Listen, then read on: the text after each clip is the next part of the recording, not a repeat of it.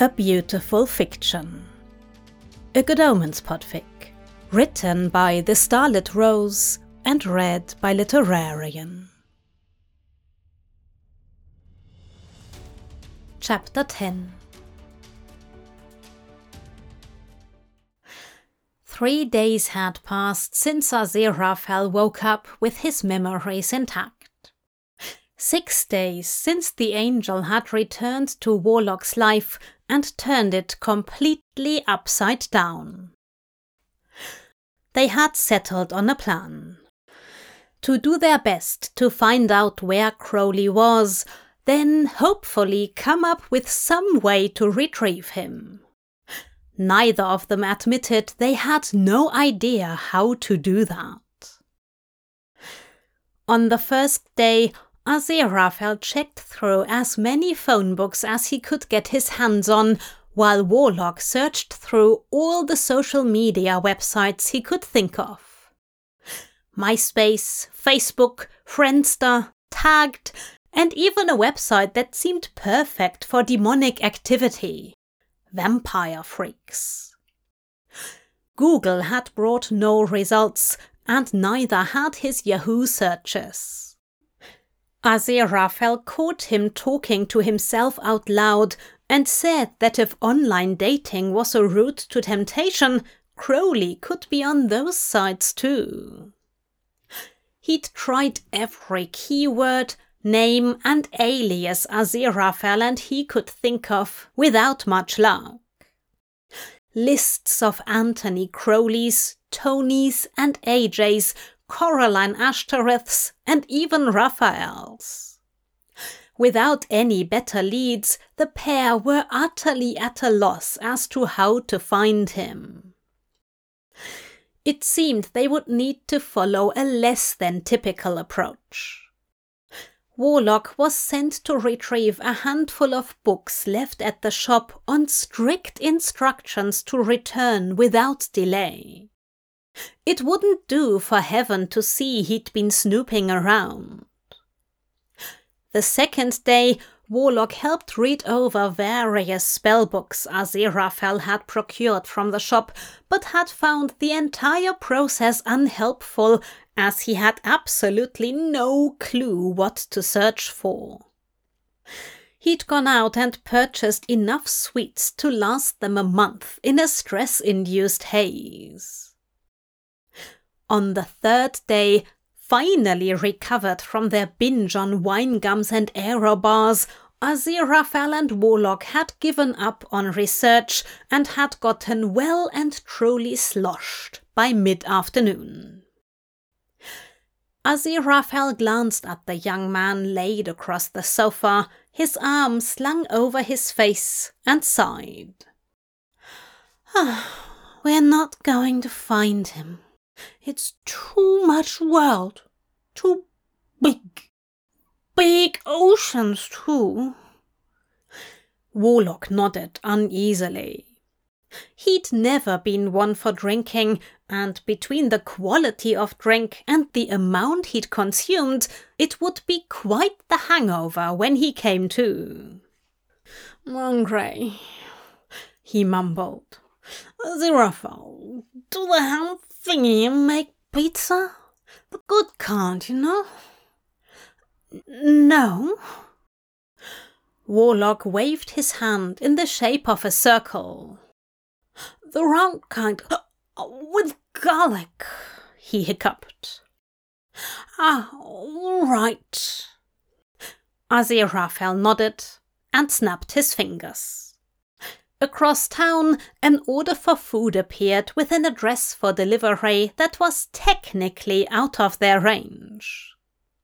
45 minutes later, Warlock had begun to sober up to a point where he was steady on his feet. His stomach was growling, and the wait for their food had been unbearable. He mumbled, grumbled, and even sobbed at one point, mistaking his cell phone vibrating for the buzzer that should have signaled lunch. Aziraphale had touched it and pressed a glass of water into his hands while doing his best to soothe his young friend. Between waiting for the food to arrive and careful sips of the too full glass, an idea began to form. He kept returning to the conversation they'd had earlier, trying to grasp an idea but unable to make the connection. He absently accepted a plate from Aziraphale, and he'd been happily eating when the wires connected. "What about the real Antichrist?" asked Warlock between bites of garlic bread. Aziraphale chewed thoughtfully. "What about him, dear?" "You said you needed another angel. What about him?" The angel set his slice down on the plate in thought, then nodded. "It could work, but I haven't seen him since he was 11. There is a good chance he won't help us or can't." "Adam Young, you said? Not exactly an unusual name. What did he look like anyway?" "Curly hair, seemed intelligent, adorable child, really," he replied, then happily popped an olive in his mouth. "Friends were something else too. Defeated the 4 horsemen." He pursed his lips mid-chew. "Horse people. One had my sword. Can you believe it?" "What's people doing with your sword anyway?" Warlock asked. Aziraphale wrinkled his nose, mumbling, "Starting wars, apparently." "That's dumb," Warlock answered lamely. "Very. Adam and his friends were very put out by the horse people." Warlock nodded. The room was still spinning slightly, and he nearly fell over when he reached for his laptop. He fumbled with the lid, then opened his browser and began typing away. "Where was Adam from?" Aziraphale paused mid-bite. "Tadfield. Delightful place when the world isn't ending. You were born there too, actually. Satanic nuns as midwives. Can you believe such a thing?" Warlock frowned, then shrugged, scrolling down the results. How many Adam Youngs lived in England? He paused on a picture. The location was right, and the man certainly had curly hair. He was handsome like an old Hollywood actor with an easy smile and piercing, knowing eyes. "Hey, Aziraphale, this is him?" The angel glanced at the screen, made an effort to focus, and nodded. "It's him." He set his plate down and moved towards Warlock. "Are there any more pictures?" he asked curiously. He nodded, scrolling through the pictures he'd posted. "He has a cute dog." "That, my dear Warlock, is a hellhound. I suppose he is as long-lived as his master." Warlock winced. "I thought hellhounds would be bigger?" "Not always. Do you remember Rover?"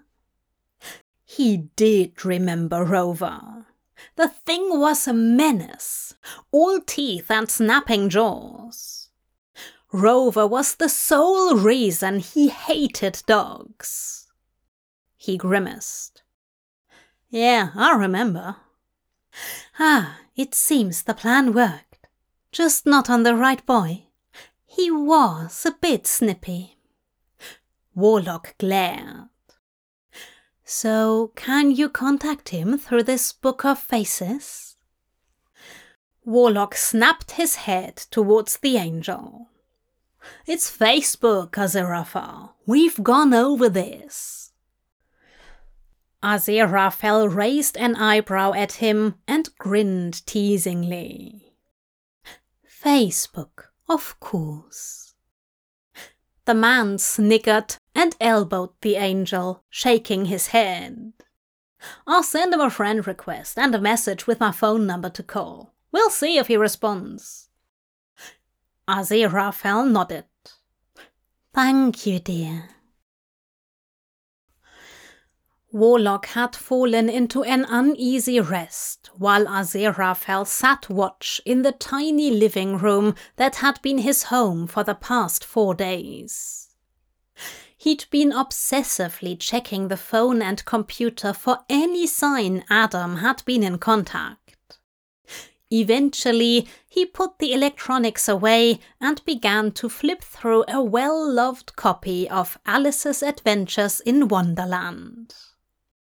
It brought a smile to Aziraphale's face. The novel had been a gift from him when Warlock was just 7.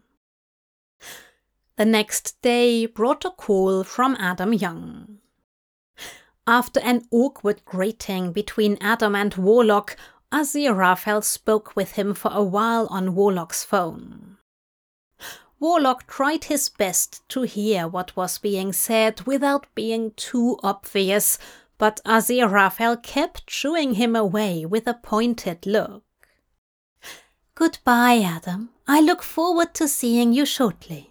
Of course. Goodbye.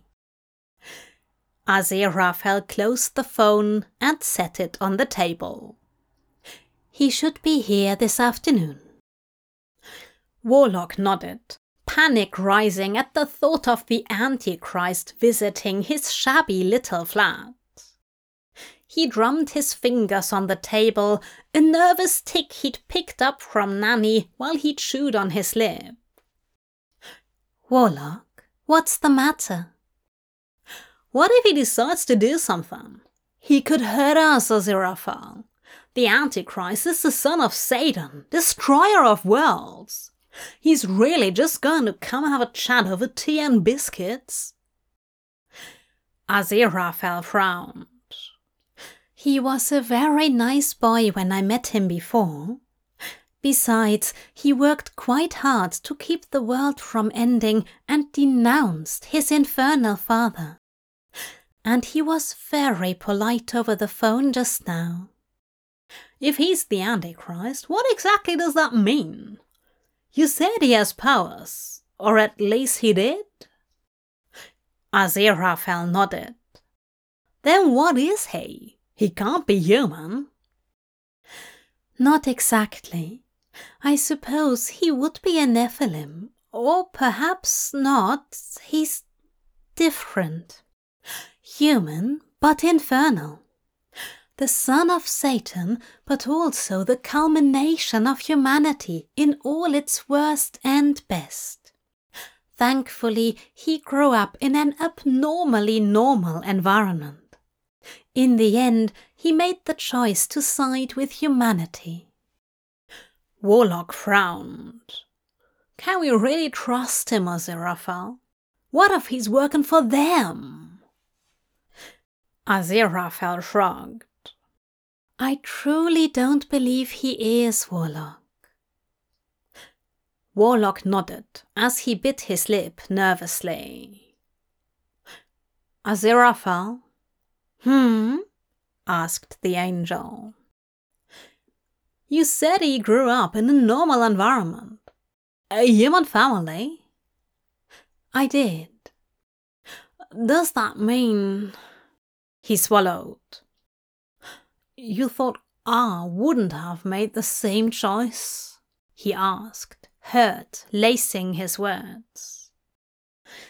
Aziraphale looked away. We had hoped you would. You could be quite the hellion as a child, you know. Truthfully, Crowley had been relieved when we realized it wasn't you. You know he cared for you quite a bit. He was so terribly proud of you, went on for hours when you learned to ride a bike, burst with pride the first time you stepped on a spider. Warlock smiled at the memory. The day he'd learned to ride his bike had been a memory that he kept close to his heart. He'd fallen several times.